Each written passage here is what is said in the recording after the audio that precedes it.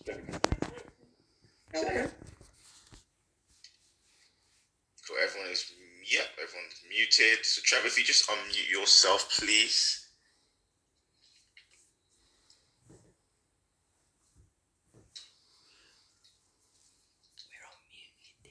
Cool.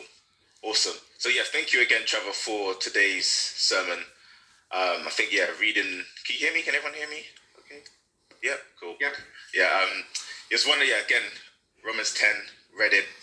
I said, I'm really happy that Trevor's doing this one because it's very tricky on some of the topics that Paul speaks about.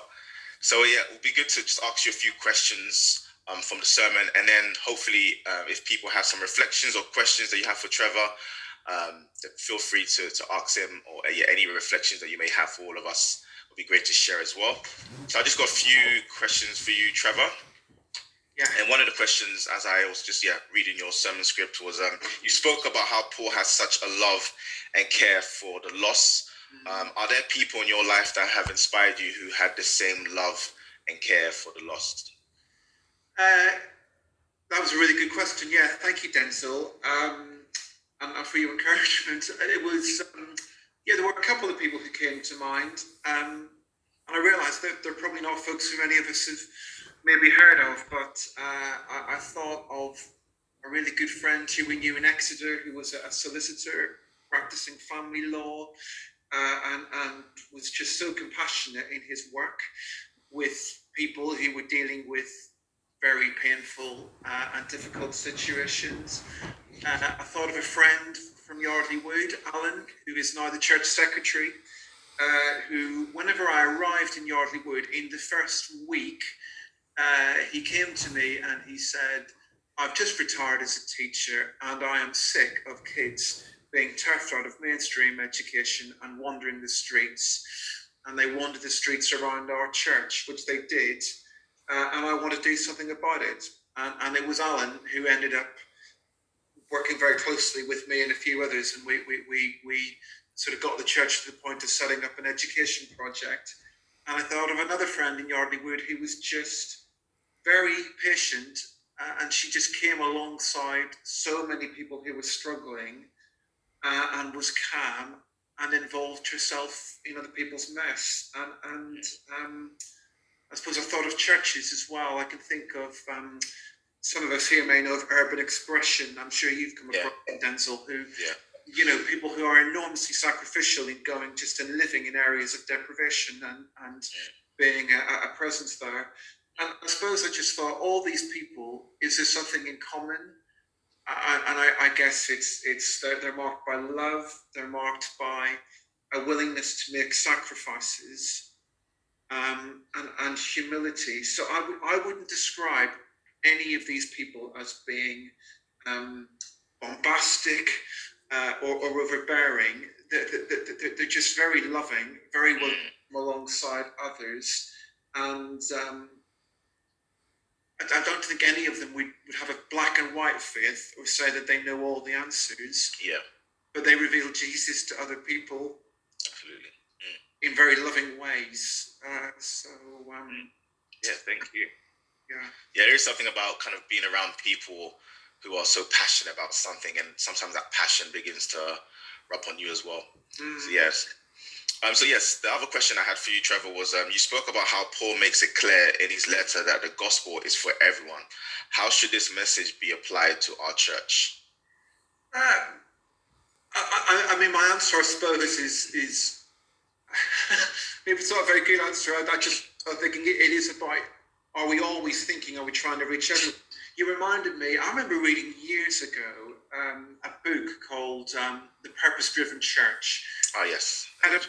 We had a minister, this is an interesting story, we had a minister who was very into sort of Rick Warren's approach to ministry. And in The Purpose-Driven Church, which is kind of the story Rick Warren tells about how he built his church in California, in Saddleback. Yeah, Saddleback. He tells the story about a kind of prototype person they're trying to reach. They built a profile, you probably remember then, Denzel, of this guy they called Saddleback Sam. And they worked out what this guy was like, what sort of job he did, what his hobbies were, like what radio station he would have listened to her music, and then they thought, we're going to build a church which appeals to this person. And I remember, thinking about that approach. That's great, but if you're only trying to reach one type of person and that's who you have in mind, how are you ever going to build a community that shows the diversity of the kingdom? And I guess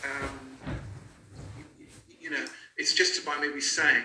I think a lot of churches think in terms of trade-offs. We're only going to build a vibrant church if we are trying to reach young families. I don't know, which seem to be the holy grail for a lot of churches. Well, it doesn't have to be a trade-off. You can be working just as hard to reach those families as you are reaching all the people who are moving into retirement accommodation in the area. And I think it's just about saying, constantly reminding ourselves, are we making every effort to be as diverse and as ambitious, if you like? Absolutely. And in trying to make this a space where everyone can feel like they belong, and maybe that gets into the service and stuff as well. Is this a sort of service where lots of different types of people would feel at home, or actually would it only work for me if I want something traditional, or would it only work for me if I'm looking for something very right on? It's questions like that, isn't it? Yeah, absolutely. Thank you for that. And the last question I had for you is it possible for our church to be narrow-minded in the way God wants to work in our church? I guess it is. And well, I mean, I guess this is the heart of what Paul is wrestling with. How come the Jewish people have failed to recognize the Messiah? And I suppose I thought again about this, Denzel. It's just, for any of us as individuals and for any of us as churches, it's just so easy to get stuck in one place or in one moment.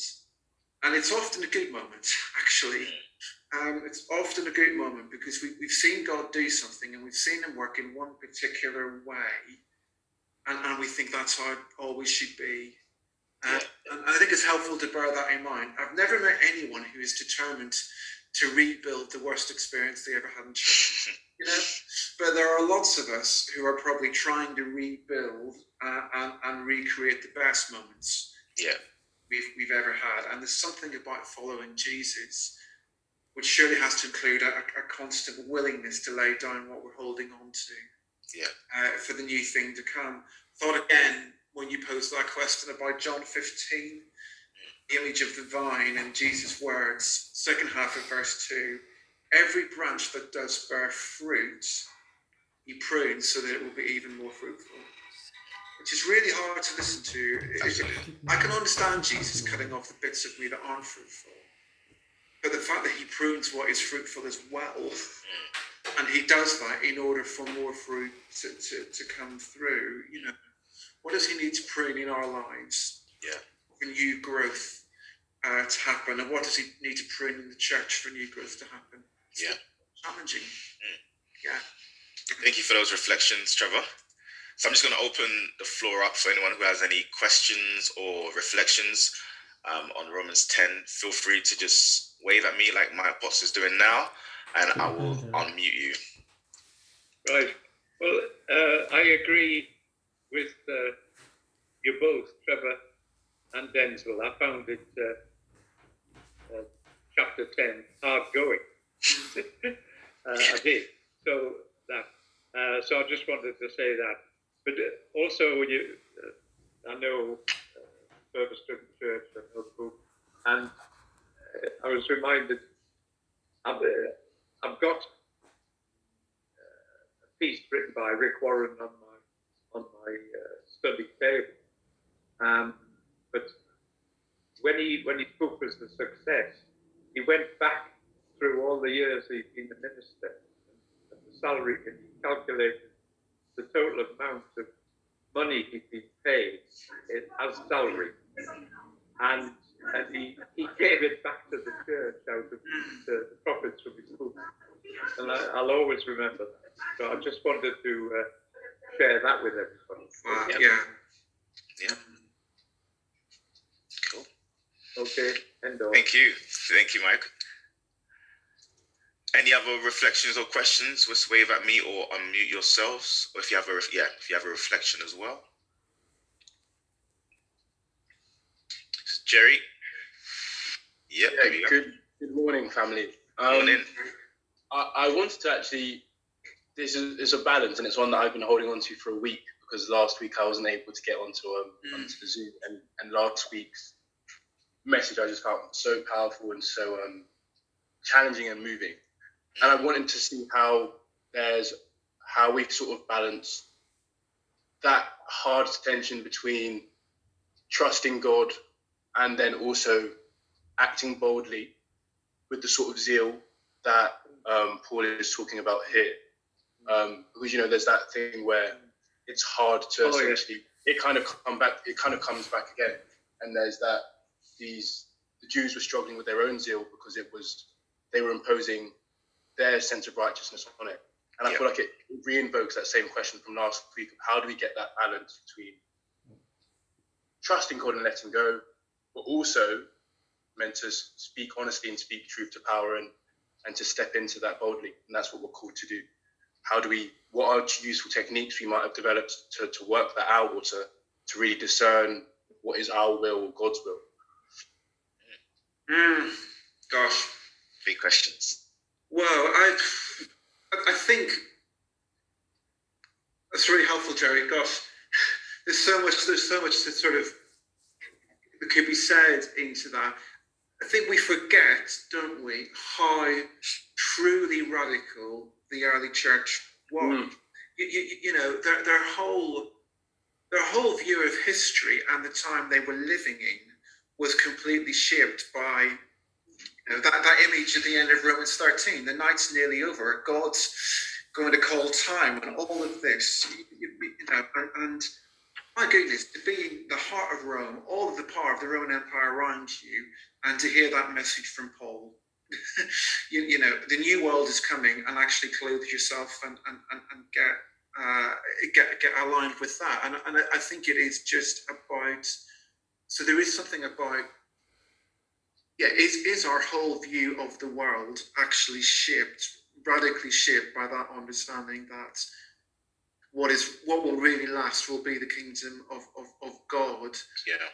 And that kingdom is a way of peace. That kingdom is a way of God calling lots of people of different tribes to himself. That kingdom is a way of non-violence. Those lines, I know they're not actually in Romans 13, but they're in 12, about blessing and not cursing, have been so much in my mind as well.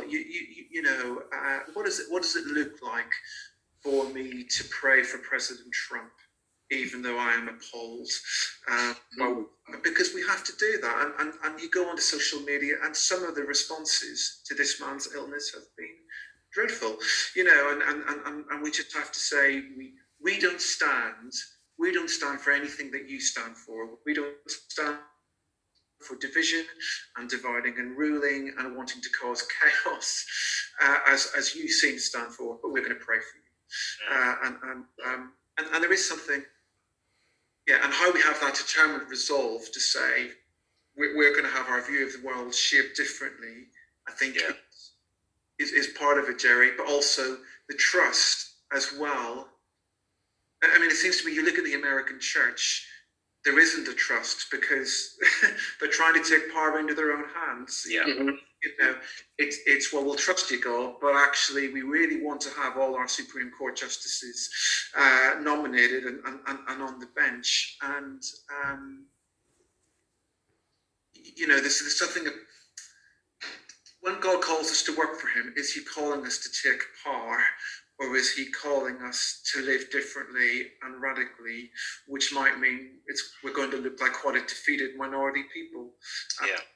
And it's getting that balance, isn't it? Yeah. Absolutely.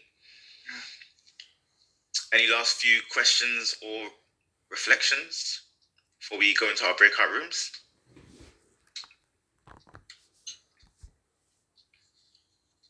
Okay, yep, nope. All right, awesome.